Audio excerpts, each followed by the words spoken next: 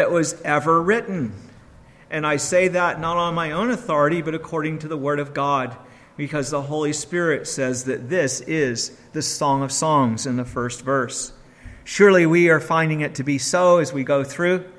The most important and most delightful of all things, human and divine, is love. And this song is about the mutual love between the Son of God and His church, which is His betrothed bride. Throughout the Bible, He is presented to us as the bridegroom, and we are presented as His wife, who is betrothed to Him by covenant, awaiting the wedding at the last day. The Song of Solomon is about our relationship with Him. In this Song of Songs, we have seen how we, the bride, if we are among those who make up His bride, the believing church, yearn for Him to show us His love, to kiss us with the kisses of His mouth. We delight in Him and find His love to be better than wine. Already there have been many expressions of delight about Him, our delight in Him and His delight in us. Last week, we looked at a special experience that we sometimes have in which He brings us from our ordinary walk with Him to His banqueting house of love. Now, I told you it was an extraordinary thing that we looked at last time. It's what we might call a mountaintop experience.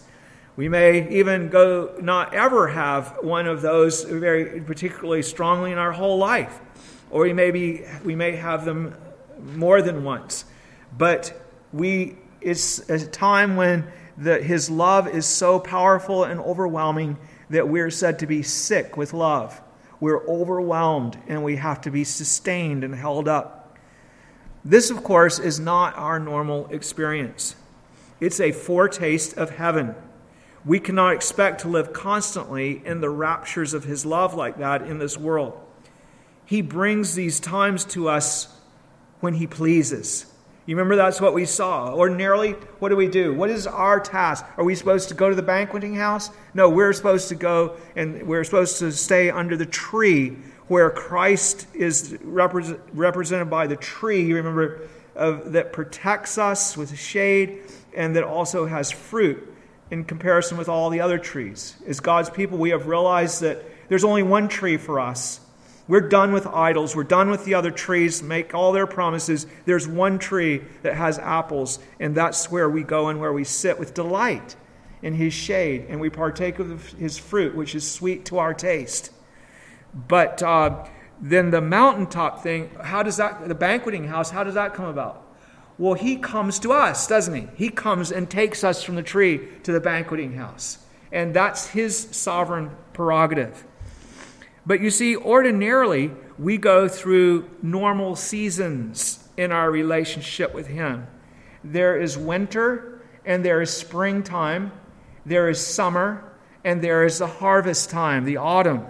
Each season has its part in development of our relationship with Him. We have times when He seems more distant, and times when He seems very near and very active. Sometimes the distance is the result of our own sin and then His chastisement because of that sin.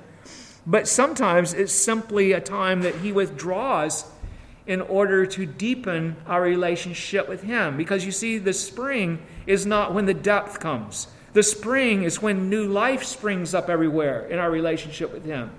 But the winter is when we go through in a darker, colder time, and yet the muscles are built, the strength is brought to pass.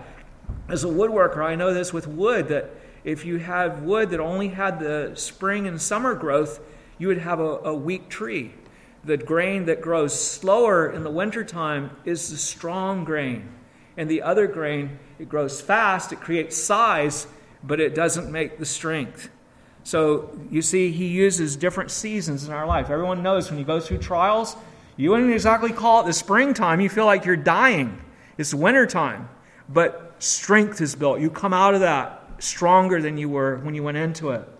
But then the springtime comes. And you see, these seasons are encouraging because we look for the spring. We know that the spring will come after the winter. The Song of Songs has parts in it that speak about all sorts of different aspects of our relationship with Christ, our husband. It's really quite a complete sampling that we have here.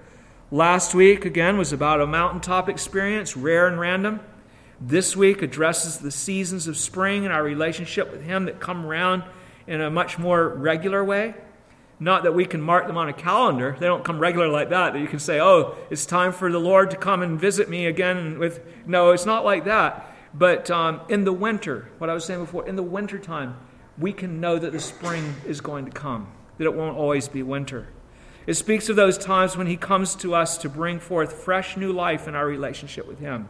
Now, I can't say you might not have a wintertime that might last 5 or 10 years. Again, God works how He wishes. You can have very short seasons as well. It's all in His hands.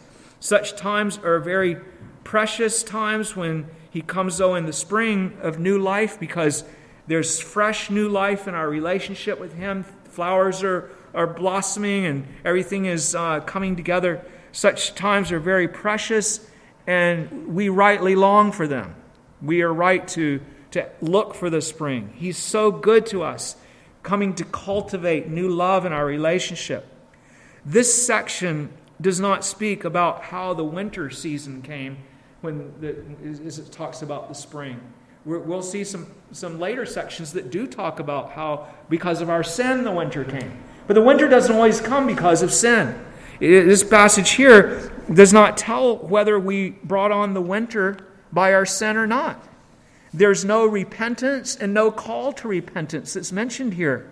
There's no mention of chastisement.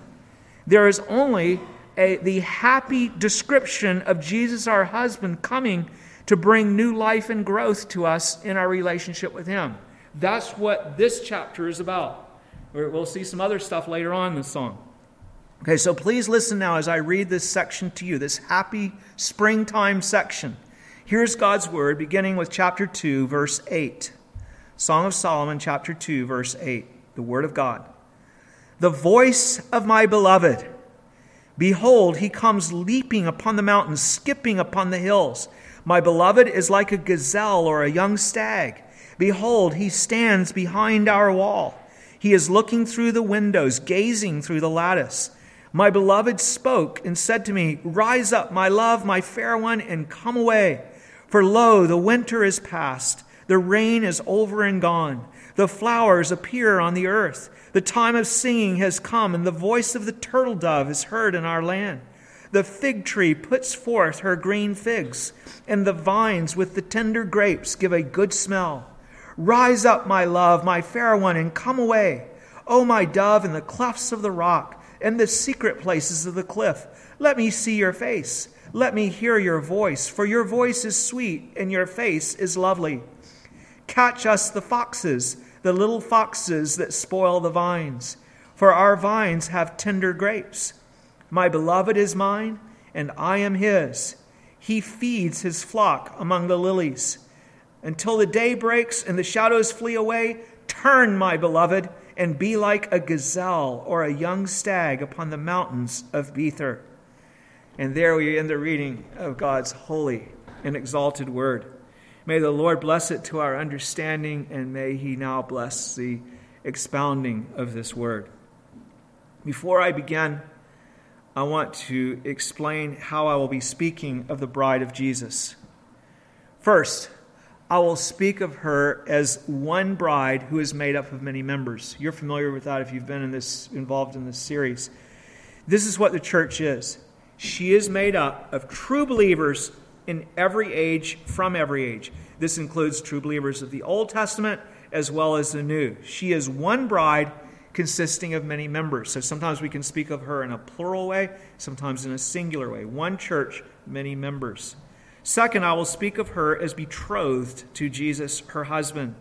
Betrothal in the Bible is sort of like engagement for us, but it's actually much, much more than engagement. It involves a covenant that can only be broken by adultery. The husband and wife can speak of each other as husband. The man and woman can speak of each other as husband and wife. but they have not yet had their wedding. They have not yet consummated their marriage either. These categories that I'm talking about are not super rigid in the Bible. When our relationship with Christ is spoken of as our marriage to Him, because, for example, when we are betrothed to Him, we're said to be fruitful through our relationship with Him and to bring forth children, which, of course, we do through our union with Christ. But obviously, it's not the way that a man and woman would be fruitful, where it would be wrong to do that before marriage, to have relations before marriage that would bring forth children. So it's not like a rigid category, because it's an allegory of what we have. And you know how these things work in the Scripture. Like, for instance, we talk about the Old Testament being shadows and the New Testament being the substance.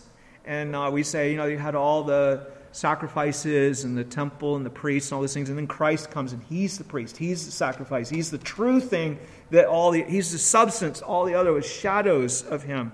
But then we talk about what we have now being shadows compared to what's going to happen when He comes back. So it's a relative thing. And it's kind of that way with some of these other pictures and analogies. They can be used in different ways in different contexts.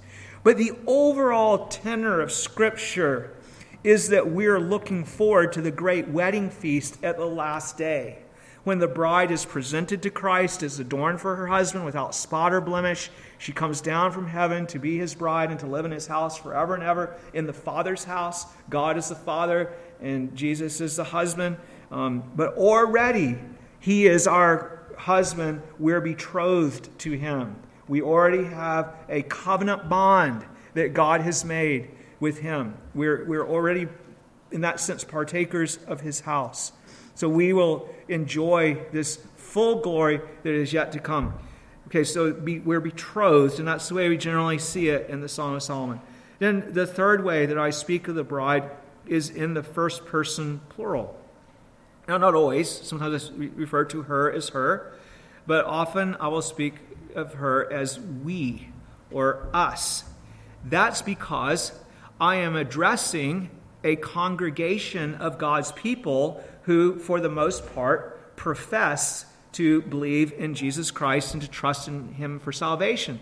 So if you are true to your profession, then that means that you are His part of His bride. And so when I speak of the bride as we and us, you see, we're part of that bride that I say has many members that goes through all the ages. So we're talking about what we say to Him and what He does to us. We're all part of that together. And as I mentioned before, when we speak of coming to Him, we don't mean that we physically go to Him, but that we have trusted in Him. We come looking to Him for forgiveness of sin, that we might forever live with Him and with His Father as our God. He has shown us that we are sinners who need to be saved, and He's shown us that only He can save us, and that He will save all who come to Him. So we have come, therefore, believing, come looking to Him for salvation, falling upon Him, as it were, for our salvation as those who are helpless and cannot save ourselves. You have not yet trusted. If you have not yet trusted in Him, then I hope that you will do so very, very soon. You're not His betrothed bride, and if you should die without Him as your husband, you will perish forever under the wrath and curse of God. You flee from the wrath to come, the wrath that you justly deserve, by coming to Him. And you also are restored to a precious forever relationship with God the Father and with God the Son when you come to Him. Okay, so in speaking about the bride of Christ, I'll often speak of her as we or us. With that understood, I will begin my exposition of this part of the Song of Solomon. We will begin with the Song of Solomon, chapter 2, verse 8 and 9. So the first two verses. As Jesus' betrothed bride, in verses 8 and 9, we describe the wonderful way He comes to us in the spring seasons of our relationship with Him. Verse 8 begins with a joyous exclamation, "The voice of my beloved." There is great excitement and anticipation because we hear Him coming. He has been, in a certain sense, absent from us. Yes, we have continued to have a relationship with him. We know him as our husband, and we've continued to pray to him, and we've seen him answer prayers, and his word comes to us. We've learned things about him. We've rejoiced in who he is. But it speaks of a time when there has been some sort of a distance, the winter time, when these things are not so fresh and so vivid and so life-giving as they are in the springtime. Something like a wife when her husband is on a business trip or when he's off at war. Then there's a kind of a distance. He's still her husband. They still can write to each other or talk on the phone or whatever, but it's not the same. There is love, there is correspondence, but it's not the same as when she hears his voice. You see, when she sees him. But now we break out in joyous rapture because we hear his voice. His voice is a voice that we recognize with delight. Because if we've trusted in Christ, we've heard that voice before. Jesus says that everyone who believes has heard the voice of the Son of God. That's how they came to believe. It's not an audible voice that you hear with your ears. This is an allegory.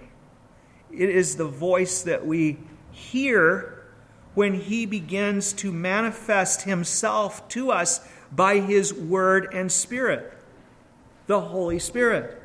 We begin to see things about him and about our own lives in relation to him in a fresh and vivid way where there was death before.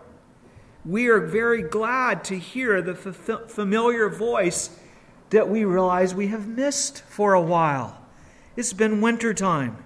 Our excitement builds as we sense him coming nearer and nearer to us. He is speaking into our lives again in a way that we had almost forgotten, in a way that convicts us of our sin more, and in a way that encourages us more in his promises than we had been encouraged of late, and in a way that causes us to see him more clearly and more fully than we have seen him before. There is a life-giving power that is at work, a kind of magic, you could call it, where life is coming forth where there was not life. His voice is penetrating and speaking into our lives and bringing forth faith and relationship that was not there before. Yes, there was faith there before we had a relationship with him, but it's made it stronger and fuller. There's new growth happening. We cry out then, when this happens, with joyful anticipation, "Behold, he comes." You see, it's an exclamation here, the excitement. The voice of my beloved, behold, he comes. Look, it's him. Now, our joy swells as we take notice of how eager he is to come to us. We describe his coming in verse 8. Behold, he comes leaping upon the mountains, skipping upon the hills. My beloved is like a gazelle or a young stag. We can see his zeal and excitement in coming to us as he begins to speak into our lives again, you see. I told you last week how gazelles come at certain seasons when it's mating time, then they come, and the ancients often use them in their love poetry to describe the virility and the passion of a male lover. Here is one who loved us so much that he died for us in order that he might take us as his bride. He is forming new life in us. He is coming to make his beauty and his glory known to us in fresh ways, his salvation known to us. He is coming to manifest his love. He does it in the way that he comes to us too. You see, the manner of his coming. This is so encouraging. It's so exhilarating. This is so exciting. He is fleet of foot. Have you seen a gazelle before? I'm sure you have. You see footage of these kind of things. You watch the nature shows or whatever.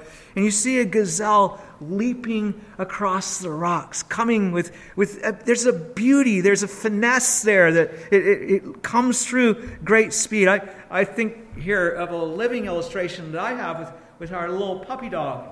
When we go to Peggy's Cove, and we have all the rocks there, and sometimes we'll split up and we'll be far away from each other in our family, and then one group will call to the dog, and she runs to the other group. She goes across the rocks, and she's bouncing, going up hills that you never thought she could go up, and coming to us. And there's something very, very precious about having someone coming with enthusiasm like that, coming to see you, coming to be with you, wanting. And here, the Son of God is described like this, as this gazelle. His zeal is so great that he leaps across here hills and mountains to get to us. No barrier can slow him down once he has decided to come.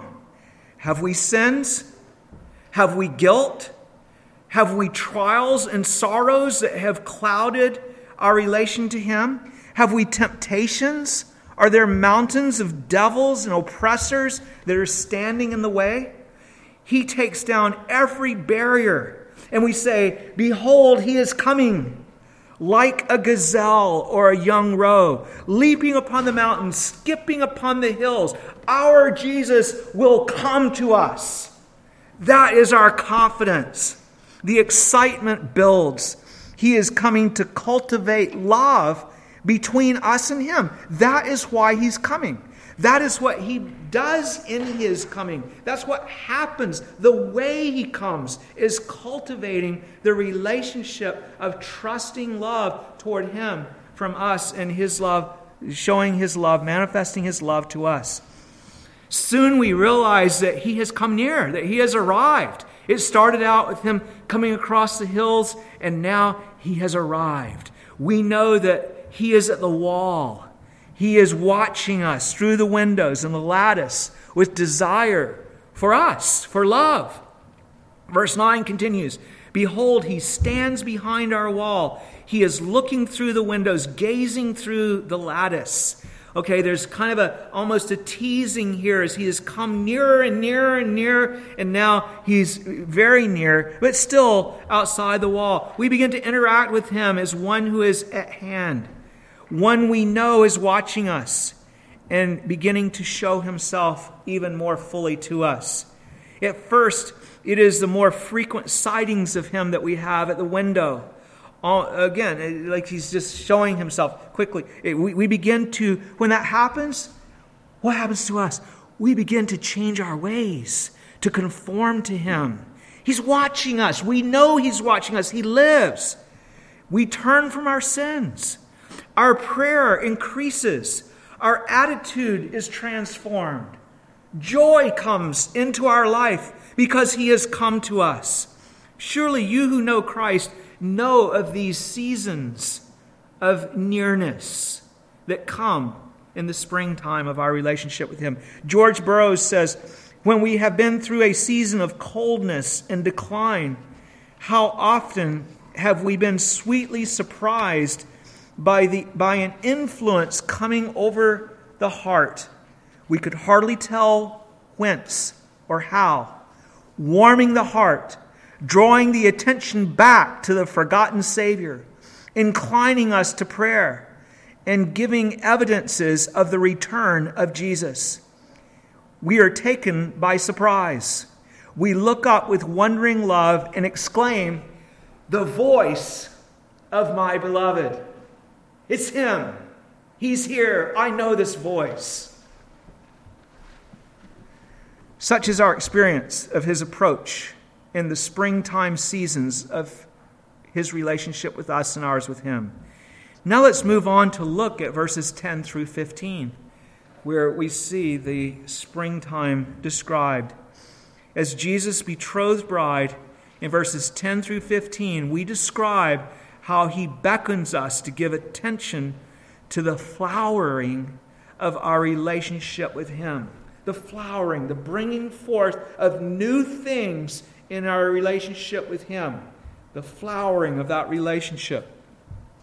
First, in verses 10 through 13, we're looking at 10 through 15 overall in this section, but beginning with 10 through 13, he coaxes us to come away with Him that we might experience springtime in our relationship with Him, that we might experience growth in our relationship with Him. Verse 10 and verse 13 end with the same sweet invitation. Rise up, my love, my fair one, and come away. It's inclusio, where you have it, at the beginning and end of this, of 10 to 13. The language is a bit more vivid with the Hebrew pronouns that are translated if you say, rise you up, my love, my fair one, and come you away. Rise up tells us that we need to rouse ourselves. We realize we've been sluggish. The winter has made us cold and sluggish, and we need to get up, and we need to follow Him. Come away alerts us that we need to return to Him. We've been distant for too long. And see how He allures us by the titles that He gives us. He calls us my love and my fair one. He warms our hearts in this way, reassuring us that He loves us still. Even after the winter, when we might not have been as clear about that, when we might not have been so sure of that, we'd almost forgotten. And now He comes and renews those commitments, that reality to us. He has redeemed us, hasn't He? Of course He loves us. He's pardoned us. He's justified us. He's sanctified us. We are His workmanship, created in Christ Jesus to live beautifully for Him. Surely it's an irresistible call. The one who loves us is saying, hey, come and live, come and live. Spring has come. Our relationship to our relationship with Him. It is the season of new life, the time for new growth to erupt and blossom. How lovely are His words describing not the land, but using the land to illustrate our relationship with Him. Okay, our relationship with Him beginning to burst forth with life. Look at verse 11 through 13. For lo, the winter is past. The rain is over and gone. Now we need to say something about their kind of climate. In Judea, they would have the winter time, and then there would be a rainy season that would prepare the earth for bringing forth life and the seeds that were in it and everything. And then when the rainy season was over, then it was springtime. And that's when all the things started coming out. The flower, and in verse 12 he goes on, the flowers appear on the earth. The time of singing has come, and the voice of the turtle dove is heard in our land. We always hear in our house the voice of the peepers when the springtime comes, and we know that spring is at hand when we open the windows at night and we hear this sound. It's the turtle dove, the birds. You hear the birds singing as well in the springtime. The fig tree puts forth her green figs, and the vines with the tender grapes give a good smell. Such an exhilarating time, isn't it? There's fresh new life that's popping up everywhere, that's appearing everywhere. It's like the psalm that we sang. He moves across and leaves behind what is green and fruitful, and flocks that are feeding in the fields and everything. His word has a sweetness and a power to it as a life-giving force in our lives. We are infused with new life that energizes us into new obedience, new repentance. Sins that we did not notice become obvious to us, and we turn from those sins. Hard thoughts toward the Lord of being unfair to us, or they disappear. Doubts of His love are replaced with assurance of His love. Sluggish, sleepy prayers are replaced with fervent, effectual prayers where we cry out to God. Our heart that was cold and full of grumbling has a new song of praise to our God. The winter has passed. The spring has come and singing is heard. The stench of death and decay is replaced with the sweet savor of blossoms and tender grapes. Spring has come. As Temper Longman says, this evokes a scene of newness, vigor, freshness, joy, expectation. In verse 14, we recount how he speaks of his desire to see us at these times. We, his dove, have been shut up for too long in the cleft of the rock, like a frightened dove. A silly dove is referred to in Hosea. A silly dove hiding away in the rocky cliffs. Verse 14, "O my dove," he says to us, "in the clefts of the rock, in the secret places of the cliff." He wants us to come out. He wants to see us again. Okay? He wants to come out of our hiding. Verse 14 continues, "Let me see your face. Let me hear your voice. For your voice is sweet and your face is lovely." Now there's some people that find chiasms in Hebrew poetry on every single page.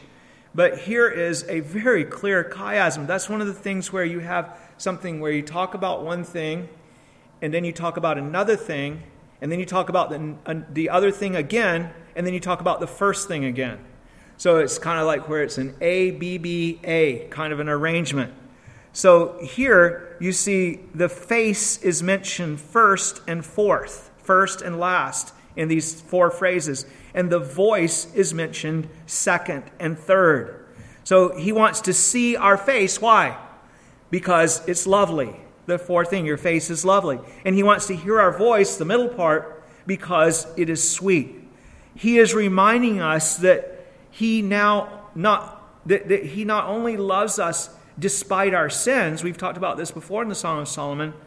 But that he delights in what he has made us to be as a new creation. He's brought something new and pleasing to him in our life. We're his workmanship, created in Christ Jesus for good works.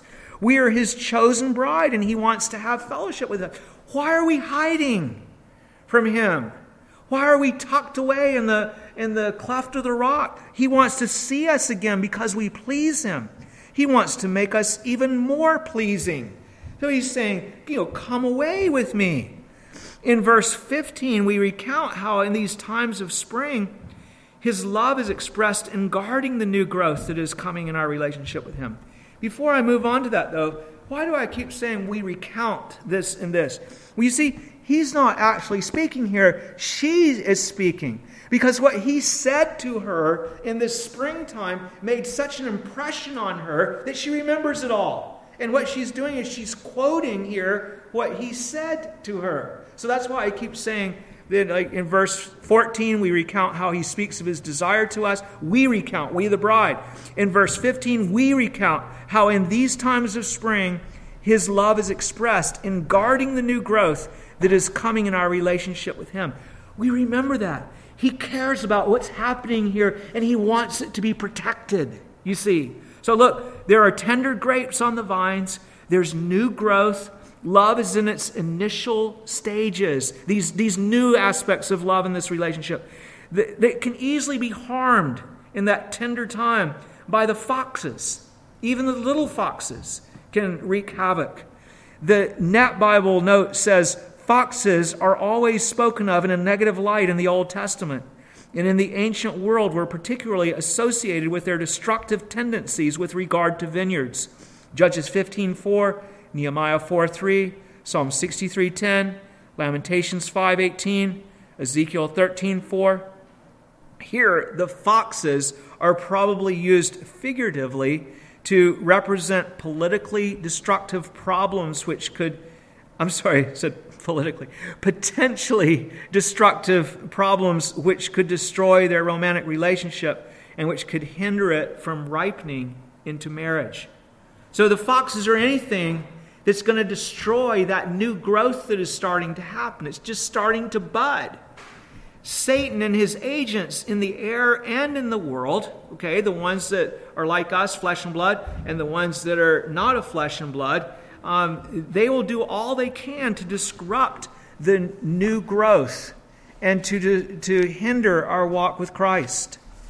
There will be persecutions. There will be trials and temptations. There will be efforts to sow doubts, efforts to distract us, to draw us after other things. In the springtime, when all this life is being brought forth, we will go to social media when we ought to go to prayer. Like, why would we do, when it's a time when God is really working and speaking, why would we ignore His Word at such a time? We'll sleep in when we ought to be reading His Word. We'll stay home from church when we ought to be worshiping.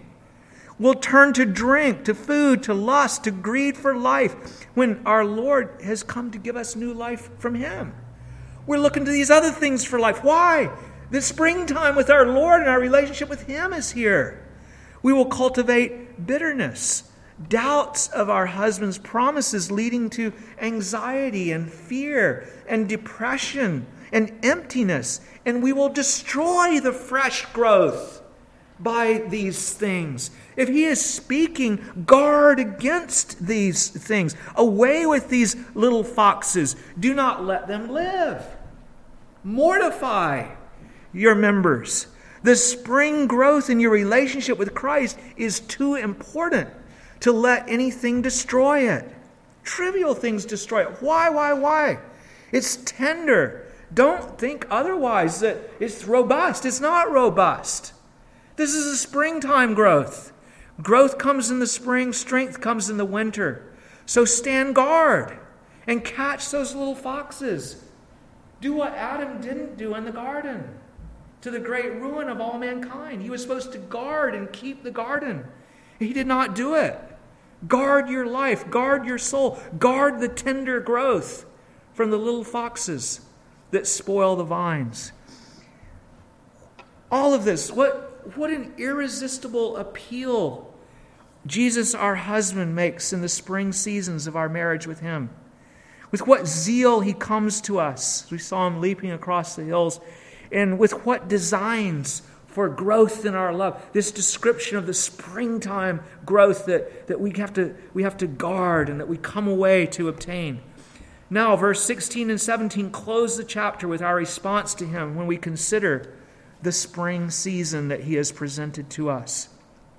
As His betrothed bride, in verse 16 and 17, we react to His springtime visitations. His coming to us like He does in these times causes us to remember that we belong to Him and that He belongs to us. Verse 16, my beloved is mine and I am His. Of course it's so. Did He not come across the mountains to you because you belong to Him? Yes, this is mutual ownership of each other. He has given Himself wholly to us. He has poured out His life. He is ours, and we are His. We have given ourselves up to Him as our husband, to no longer live for ourselves, but for Him who died and rose again. We live for His pleasure, for His delight. We're tired of ourselves. That's why we are away with all that selfish stuff, with anxiety and pride and lust and all of those things. We're here for Him now. He's our master. The world is offended at such a notion. They know nothing of such love as this. They think of exploitation because they don't know our Jesus. You would give yourself to be someone else's possession, they say, with a curl to their lip. They think of the crushing of self because their way of finding life is by breaking away from God, breaking away from belonging to anyone, as Adam and Eve did in the garden. That was their way. That was Satan's way. You can be like God. Don't be under God. You come and be your own person. Do what you want. Not under Him as His bride or anything like that. They think life is found by self-esteem instead of by esteeming the God of heaven as our master, God's Son. They think life is found by independence from God instead of by submission to God.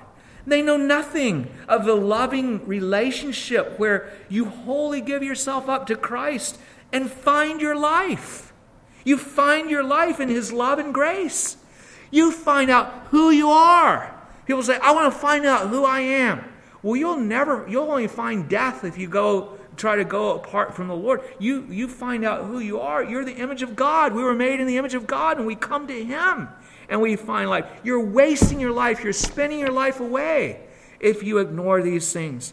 They do not know that by holding on to their life, they lose their life. They completely lose it. That's what Jesus says.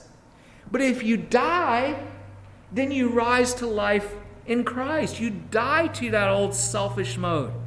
How wonderful this relationship is, and how unequal this relationship is. What I mean by an unequal relationship, it's very unequal. I mean, how could it even be that he, the Son of God, should give himself to us, for us, that he should be ours? He's God. We are the creature. He is the creator. Yet he has given himself even to the death of the cross for us. That's how completely he's given, more than we give ourselves to him. His covenant is expressed in the words, I will be your God and you will be my people. For that to be, he had to take flesh. He who's God had to take flesh and then suffer. He who is God had to come and suffer and die on the cross for our sins, to bear the shame and the guilt. Then he had to send his Spirit and Word to call us and regenerate us and sanctify us so that we would die to self and come to him for life, eternal life. Now we can say of him, my beloved is mine, and I am his. He has given me life in him when before I was dead. James Durham says, we are one flesh with him. Here, there is real union, though spiritual, mutual union, kindly union, full union, and indissoluble union. Can never be destroyed. In response to his springtime visitations, we not only remember that he is ours and that we are his, we also observe how habitual our Lord's springtime visitations are. It's another thing that we see. In the second part of verse 16, we say of our beloved, he feeds his flock among the lilies. Now here we speak of him as the gazelle again. We're moving back, that gazelle picture. The gazelle is coming where? To graze in his favorite place. Where is the field that we see the gazelle grazing every day? It's among the lilies. That's his chosen place where he goes. The picture of this graceful creature frequenting this particular field of lilies. Our version, and some others as well, supplies the words his flock, where it says that he feeds his flock. But if you look at that, it's in italics. His flock is in italics because it's not in the original. The very word feed means to pasture. But it can be either, to use grammatical designation, transitive or intransitive. Transitive verb or an intransitive verb. It can be simply feeding and grazing, or it can be feeding someone else. In other words, the transitive is where I'm feeding, maybe I'm feeding a baby or something like that. The intransitive is where I'm feeding, I'm eating. I'm the one eating. So doesn't act on another person. The focus is here is not on who is being fed, but on the place where the gazelle comes to feed. And where is that? With the lilies, among the lilies. Already back in verse 2, Christ has called us his lilies among the thorns. He is the lily of the valley, and we are like lilies among the thorns. The point is that he loves to be with us. He delights to come and be in fellowship with us. We take great encouragement then in seeing how regular he is in coming to be with us and how much he loves to be with us. He comes to this field over and over again. He loves to be here with the lilies. He has promised that he will never leave us or forsake us. He has said that he will be with us forever. This is my dwelling place. I love it here, he says. I love it well. Observing his desire to be with us stirs up prayer and an earnest cry to him, a cry of our heart to him. So in verse 17, we ask him to do what? To continue these springtime visitations. Keep on coming to this field. We do not want him to ever stop until the day comes that when he comes to be with us forever. Verse 17 says, until the day breaks and the shadows flee away, the dawning of a whole new day. Until then, turn, my beloved, and be like a gazelle or a young stag upon the mountains of Bether. We are waiting for that great day that will come, the last day when our Lord Jesus Christ will come to us without the shadows. Yes, there has been a change, as I mentioned before, from the shadow to reality, from the Old Testament with its tabernacle and temple and the priests and the sacrifices and ritual laws, to the reality of a Savior who came in the flesh, was crucified for our sins, rose again and ascended into heaven, where he reigns until he has gathered all that the Father has given him. There's a great change from shadow to substance. But still, we have ordinances now in the New Testament. We have the Word. As I mentioned before, we connect with him by faith instead of face-to-face. There's sacraments where symbols that are used to represent him rather than him himself. Prayer without all, and all these things, they're all the shadows of the old covenant are gone. So we have the Word, sacraments, and prayer, which is far better than what we had in the old covenant. But we will not forever have things like bread and wine to remember him. We will have him face to face when he returns with glory and power, when he destroys Satan and all who are in league with him, when he abolishes death and the curse, when he perfects us in righteousness, and when he marries us.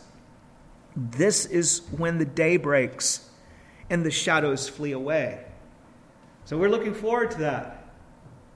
But until then, what do we want? We want the springtime visitations. We want him to keep coming, closing the gap that is between him and us by leaping over the mountains of Bether. Okay, now we've got a new word there, Bether. Where did that come from? It said the mountains and hills before. Now we've got Bether stuck in there. What is that talking about? Bether means separation or cutting. It's even used when Abraham, he made the covenant, he cut the parts of the animal and they passed between. It's a gap, a severance. The mountains of Bether. It's what we talked about before. It's something that is a barrier between us and him. And that the gazelle and the stag comes leaping over the mountains of Bether.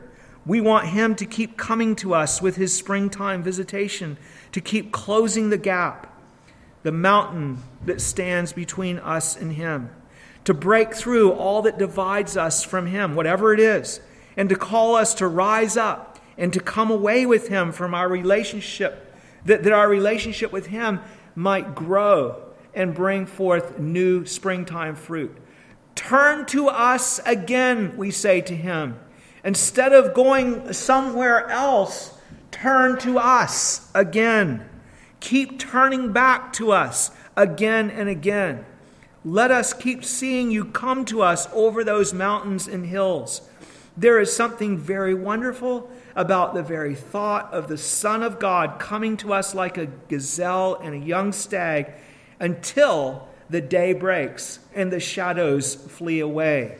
These shadows of visitation where he comes to us. Did he not promise?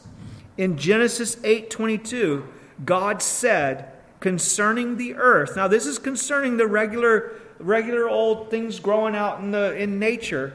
After the flood, God said, Genesis 8:22, while the earth remains, seed time and harvest. We're not going to have no harvest time. Cold and heat, winter and summer, in day and night shall not cease. That was his promise after the flood. Now, if God promised that about nature, how much more can we expect that in our relationship with Him. When He has purchased us with His own blood, when He's brought us to Himself, that there will be seasons. That if it is wintertime, the springtime will come. That is our hope and our assurance. It's true of this material world. How much more may we expect it in our love relationship with Him as His dear bride, His love, His dove, His fair one. Please stand and let's call on the name of our Lord.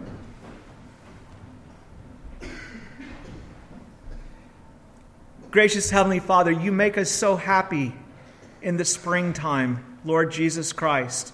The happiness that we have when you are drawing near to us with enthusiasm to bring new, fresh life, to give us first glimpses of yourself that we have not had in a long time, and then to break in more fully and to call us to come away with you and to see the growth everywhere, all over our lives.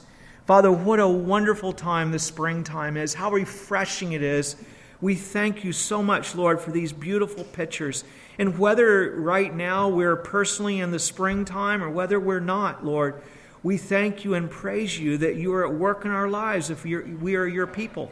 And that if we're in the middle of winter, we know that spring will come. If we're in the seed time, the spring is the seed time, but if we're in the summer, or if we're in the harvest time, then those are special times too. But we thank you, O Lord, that you're at work in us and that you're bringing forth what is good concerning us. You're committed to us. Your relationship to us is one that we can trust, and we can look for the blessing that only you can give to us. So, Lord, we call on your name that while the earth remains, that there would be seed time and harvest, cold and heat, winter and summer, and day and night, until you come at the end of the age and bring us the final day where the shadows will flee away and there will be no more curse. Lord, we thank you for that hope that we have. Oh, Father, give us trusting confidence as a bride to a husband who will never disappoint us. We pray these things in Jesus' name. Amen. And you can be seated as we prepare to come to the Lord's table. Blessing of the Lord. He who testifies to these things says, "Surely I am coming quickly. Even so, come, Lord Jesus." Receive the blessing. The grace of the Lord Jesus Christ be with you all. Amen.